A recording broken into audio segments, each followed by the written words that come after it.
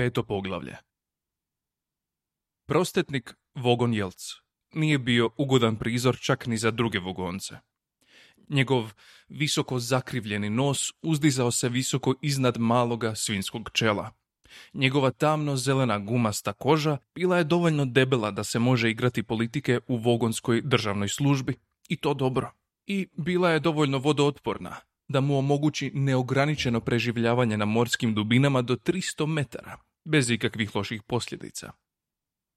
Nikad nije išao na plivanje, naravno. Njegov pretrpani raspored ne bi mu to dopustio. Bio je kakav je bio, jer prije mnogo milijardi godina, kad su vogonci prvi put ispuzali iz muljastih praiskonskih mora vogosfere i ležali dašćući na djevičanskim obalama planeta, kad su prvi zraci svjetloga mladog voksul sunca zasjali nad njima tog jutra, snage evolucije, kao da su jednostavno odustale od njih na licu mjesta, okrenule su se u stranu od gađenja i otpisale ih kao ružnu i nesretnu pogrešku. Nikad više nisu evoluirali, nisu uopće trebali preživjeti. Činjenica da su to ipak uspjeli bila je neka vrsta pohvale debelokožnoj slaboumnoj tvrdoglavosti tih stvorova. Evolucija, rekli su sami sebi. Kome to treba? Jednostavno se snašli i bez onog što im je priroda odbila podariti. Sve do trenutka u kojem su bili u stanju ispraviti veće anatomske nezgodacije kirurškim putem. U međuvremenu prirodne su sile na planetu vogosfere radile prekovremeno da nadoknade prethodni fijasko. Iznjedrile su svjetlucave, draguljne, trčeće rakove, koje su vogonci jeli razbijajući im ljuske željeznim maljevima. Visoko uzneseno drveće, oduševljavajuće vitkosti i boja, koje su vogonci sjekli i palili da bi skuhali meso rakova. Otmjene stvorove nalik na gazele sa svilenom dlakom i vlažnim očima, koje su vogonci hvatali i sjedili na njima.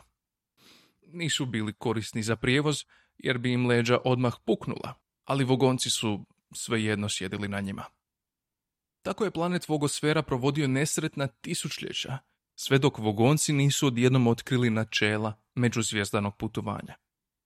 U nekoliko kratkih vogonskih godina, vogonci su se svi do jednoga odselili u zvijezdanu skupinu Magabrantis, političko središte galaksije, i sad su tvorili nevjerojatno snažnu okosnicu galaktičke državne službe. Pokušali su steći obrazovanje, pokušali su steći stil i društvene vještine, ali moderni se vogonac uglavnom malo razlikuje od svojih primitivnih predaka.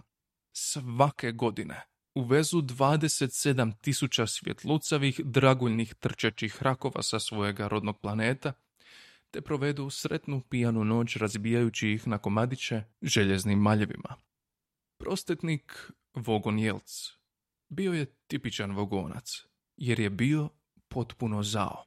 Osim toga, nije volio stopere.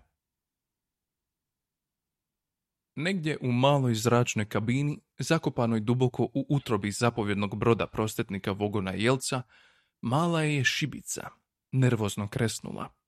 Vlasnik šibice nije bio vogonac, ali znao je sve o njima i imao je pravo biti nervozan. Ime mu je bilo Ford Prefect. Pravo ime Forda Prefecta može se izgovoriti samo na jednom slabo poznatom betelgeškom dijalektu, praktički izumrlom od velike nesreće s hrungom koji pada. U Galsid godini 03758, koja je zbrisala sve stare praksi betelske zajednice na Betelgezu 7. Fordov je otac bio jedini čovjek na cijelom planetu koji je preživio veliku nesreću s hrungom koji pada. Nevjerojatnom slučajnošću koju nikad nije uspio zadovoljavajuće objasniti. Cijeli je događaj obavijen dubokom tajnovitošću. Zapravo nitko nikad nije doznao što je to hrung ili zašto je odlučio pasti baš na Betelgez 7. Fordov otac, velikodušno zanemarivši oblake sumnje koji su se neizbježno pojavili oko njega, otišao je živjeti na Betelgezu 5, gdje je postao Fordov otac i ujak. U spomene na svoju izumrlu rasu, krstio ga je na starom praksi betelskom jeziku. Kako Ford nikad nije naučio izgovoriti svoje pravo ime, otac mu je naposljetku umro od srama, što je u nekim dijelovima galaksije još smrtonosna bolest. Druga su mu djeca u školi dala nadimak X, što na jeziku Betelgeza 5 znači dečko koji ne zna zadovoljavajuće objasniti što je to hrung ili zašto je odlučio pasti na Betelgez 7. Ogledao se po kabini, ali mogao je vidjeti vrlo malo toga. Neobične čudovišne sjenke izvijale su se i skakale usporedno s malim palucavim plamenom, ali sve je bilo tiho. Izdahnuo je tihu zahvalu dentrasijima. Dentrasiji su neuredno pleme gurmana, divlja, ali prijazna škvadra, koju su vogonci odnedavno počeli zapošljavati kao kuharsko osoblje na svojim flotama duge plovidbe, uz strog dogovor da se drže podosta po strani. To je sasvim odgovaralo dentrasijima, jer su voljeli vogonski novac, koji je jedna od najčvršćih valuta u galaksiji. Ali nisu podnosili same vogonce. Jedini vogonac kojeg su dentrasiji voljeli vidjeti bio je iznervirani vogonac. Zbog ove sičušne informacije, Ford Prefect sad nije bio dašak vodika, kisika i ugljikova monoksida. Začuo je tiho stenjanje. Pri svjetlu šibice vidio je neki težak obris, kako se malo pomaknuo na podu. Brzo je ugasio šibicu, našao što je tražio i izvadio to iz džepa. Spustio se na pod. Obris se opet pomakao. Ford Prefect je rekao: Kupio sam kikiriki. Arthur Dent se pomakao, opet zastenjao nerazumljivo mrmljajući. Evo, uzmi malo. Ponudi Ford tresući paket. Ako nikad nisi prošao kroz zraku za prijenos materije, vjerojatno si izgubio nešto soli i proteina.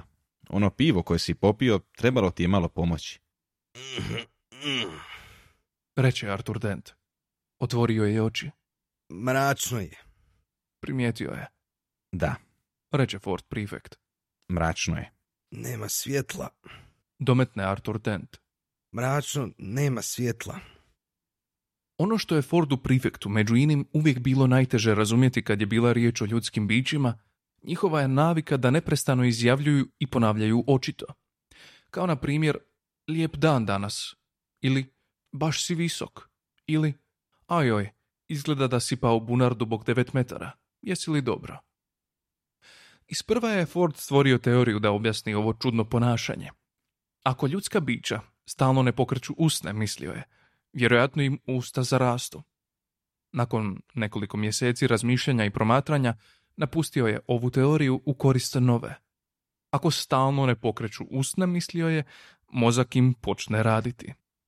Nakon nekog vremena napustio je i ovu teoriju, kao cinično opstruirajuću, te odlučio da mu se na koncu konca ljudska bića ipak sviđaju, ali se nikada nije prestao očajno brinuti zbog toliko toga o čemu nisu imali pojma. Da, Složio se s Arturom. nema svjetla. Dodao je Arturu nekoliko kikirikija. Kako se osjećaš? Upitao je. Kao pokvaren televizor. Odgovori Artur. Svaki mi se čas neki dio zamuti. Ford je samo buljio u njega kroz tamu.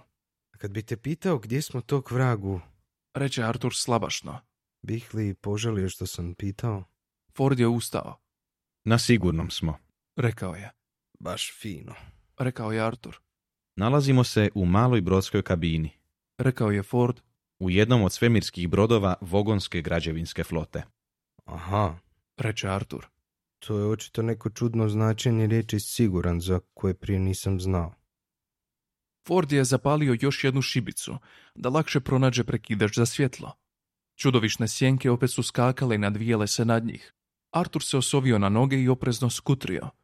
Odvratni strani obrisi kao da su se okupljali oko njega. Zrak je bio težak od mošusnih mirisa, koji su se, ne predstavljajući se, uvlačili u njegova pluća.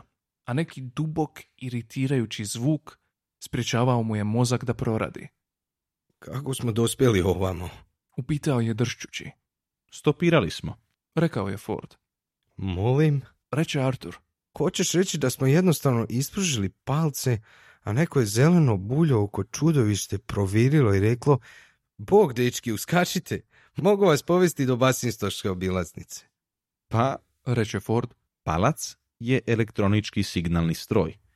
Obilaznica je Barnardova zvijezda, udaljena 6 svjetlosnih godina. Ali inače da, manje više je tako. A bulje oko čudovište? Je zeleno, da. Fino. Reče Artur. Kad mogu doma? Ne možeš. Rekao je Ford Prefect i pronašao prekidač za svjetlo. Zakloni oči. Rekao je i uključio ga. Čak je i Ford bio iznenađen. Bože mili, reče Artur. zar je ovo stvarno unutrašnjost letećeg tanjura? Prostetnik Vogon Jelc vukao je svoje neugodno zeleno tijelo po kontrolnom mostu. Uvijek se nakon uništavanja naseljenih planeta osjećao maglovito ljutito. Želio je da se netko pojavi i kaže mu da je bila riječ o pogrešci, tako da se može izderati na njih i osjećati se bolje. Bacio se svom težinom na svoje upravljačko mjesto u nadi da će se slomiti i dati mu nešto zbog čega bi se mogao stvarno razbijesniti. Ali sjedalo je samo ispustilo žalobnu vrstu škriputa. Gubi se! Viknuo je na mladoga vogonskog stražara koji je u tom času došao na most. Stražar je istog časa zbrisao, s popriličnim olakšanjem. Bilo mu je drago što neće baš on morati isporučiti izvješće koje su upravo primili. Izvješće je bila službena izjava, koja je govorila da je u vladinoj istraživačkoj bazi na Damogranu objavljeno da je pronađen čudesan novi oblik svemirskog pogona, koji će odsad sve ekspresne hipersvemirske putove učiniti nepotrebnima. Otvorila su se druga vrata, ali ovog puta vogonski se kapetan nije zaderao, jer su to bila vrata koja su vodila u dio broda u kojem su dentrasi pripremali njegove obroke. Obrok bi mu baš dobro sjeo. Golemo krzneno stvorenje skočilo je kroz vrata s njegovim ručkom na pladnju. Smješkalo se kao manijak. Prostetnik Vogon Jelc bio je oduševljen. Znao je da se, kad jedan dentrasi izgleda tako samozadovoljno, negdje na brodu događa nešto zbog čega bi se on mogao zbilja opako razbijesniti. Ford i Artur buljili su oko sebe. Pa, kako ti se čini? Upita Ford. Malo je bjedno, ne? Ford se namrštio, gledajući otrcani madrac, neoprane šalice i nerazaznatljive dijelove smrdljiva neljudskog veša, koji je ležao u natrpanoj kabini. Pa, ovo je radni brod, znaš. Reče Ford. Ovo su kabine u kojima spavaju dentrasiji. Mislio sam da si rekao da se zovu vogonci ili tako nekako. Da, Reče Ford. vogonci upravljaju brodom. Dentrasiji su kuhari. Oni su nas pustili unutra. Ja sam zbunjen. Reče Artur. Evo, pogledaj ovo. Reče Ford. Sjeo je na jedan od madraca i poprčkao po svojoj torbi. Artur je nervozno ubo prstom u madrac, a onda i sam sjeo. Zapravo nije imao zašto biti nervozan, jer se svi madraci uzgojeni u močvarama kvadroklopnusa zete vrlo temeljito ubiju i osuše prije upotrebe. Vrlo rijetko neki ponovno oživi. Ford je Arturu pružio knjigu. Što je to? Upitao je Artur. Vodič kroz galaksiju za autostopere. To ti je neka vrsta elektroničke knjige. Kaže ti sve što trebaš znati o bilo čemu. To je posao. Artur ju je nervozno okretao po rukama. Sviđa mi se omot. Rekao je. Bez panike. Prvo korisno ili razumljivo što mi je danas netko rekao. Pokazat ću ti kako radi. Rekao je Ford. Oteo ju je Arturu, koji ju je držao kao da je 2 tjedna mrtva ševa, i izvukao je iz omota. Pritisneš ovaj gumb, vidiš, i ekran zasvijetli i dati indeks. Ekran se od otprilike 7 puta 10 cm uključio, a na njegovoj površini počela su svjetlucati slova. Zanimaju te vogonci, pa upišemo ime. Ovako. Prsti su mu pritisnuli nekoliko tipki. I evo nas. Na ekranu su zeleno zabljesnule riječi. Vogonske građevinske flote. Ford je pritisnuo veliki crveni gumb na dnu ekrana i riječi su počele vijugati po njemu. Istodobno, knjiga je progovorila recitirajući članak mirnim, tihim, odmjerenim glasom. Evo što je knjiga rekla. Vogonske građevinske flote. Evo što treba učiniti ako želite da vas vogon poveze. Zaboravite na to. Oni su jedna od najneugodnijih rasa u galaksiji. Nisu baš zli, ali imaju lošu narav. Birokrati su napuhani i bezobzirni. Ne bi ni prstom makli čak ni da spase vlastitu baku od proždrljive bubozrobne zvijeri strala. Bez naredbi napisanih u 3 primjerka, preporučeno poslanih s povratnicom, poslanih natrag, traženih, izgubljenih, pronađenih, podnesenih na javnu raspravu, ponovno izgubljenih i konačno pokopanih u mekom močvarnom tlu i recikliranih kao upaljač. Najbolji način da od vogonca dobijete piće jest da mu gurnete prst u grlo, a najbolji način da ga iznervirate jest da mu baku bacite proždrljivoj bubozrobnoj zvijeri strala. Ni u kojem slučaju nemojte dopustiti Vogoncu da vam čita poeziju. Artur je zatreptao. Kakva čudna knjiga. Kako smo onda dobili prijevoz? U tome je stvar. Sad je već zastarjela. Reče Ford vraćajući knjigu u omot. Ja obavljam terenska istraživanja za novo promijenjeno izdanje. I među onim što ću morati uključiti jest i to da Vogonci sad zapošljavaju dentrasijske kuhare, što je prilično zgodna prilika za izlaz iz, neprilike. Bolan izraz prešao je preko Arturova lica. Ali tko su dentrasi? Upitao je. Sjajna škvadra, Reče Ford. Oni najbolje kuhaju i najbolje miješaju pića i živo im se fučka za sve ostalo. I uvijek će primiti stopere, dijelom zato što vole društvo, ali najviše zato što to smeta Vogoncima. Upravo to moraš znati ako si siromašan stoper koji pokušava vidjeti čudesa svemira za manje od 30 altarskih dolara dnevno. I to je moj posao. Zabavno, jel da? Artur je djelovao izgubljeno. Nevjerojatno. Rekao je i namrštio se na jedan od madraca. Nažalost, na zemlji sam zaglavio poprilično dulje nego što sam namjeravao. Rekao je Ford. Došao sam na tjedan dana i zaglavio 15 godina. Ali kako si onda uopće došao do tamo? Jednostavno. Povezao me jedan Zujko. Zujko? Aha. Što je to? Zujko? Zujko je obično bogati klinac, koji nema što raditi. Vozika se okolo i traži planet koji još nije ostvario međuzvijezdani kontakt i zuje mu. Zuje mu. Arturu se počelo činiti da Ford uživa komplicirajući mu život. Aha. Reče Ford. Zuje mu. Nađe neko pusto mjesto gdje nema puno ljudi. Onda sleti ravno pred nekog jadnika kojem nitko nikad neće povjerovati. Iskakuće gore dolje pred njim s blesavim antenama na glavi i viče bip bip. Zapravo dosta djetinjasto. Ford se zavalio na madrac s rukama pod glavom i izgledao iritantno samozadovoljno. Forde. Uporno će Artur. Vjerojatno ovo zvuči kao glupo pitanje, ali što ja radim ovdje? Pa to znaš. Reče Ford. Spasio sam te sa zemlje. A što se dogodilo sa zemljom? Srušena je. A je li? Artur će mirno. Da, jednostavno je isparila u svemir. Slušaj, Reče Artur. malo me to uzralo. Ford se namrštio sebi u bradu i kao da je provrtio tu misao po glavi. Da, mogu to razumjeti. Rekao je konačno. Razumjeti? Poviće Artur. Razumjeti? Ford je skočio. Gledaj u knjigu. Siknuo je. Ha? Bez panike. Ne paničarim. Paničariš. Dobro, paničarim. Što mi je drugo preostaje? Jednostavno, dođi sa mnom i dobro se zabavljaj. Galaksija ti je zabavno mjesto. Morat ćeš staviti ovu ribu u uho. Pardon? Upitao je Artur vrlo pristojno.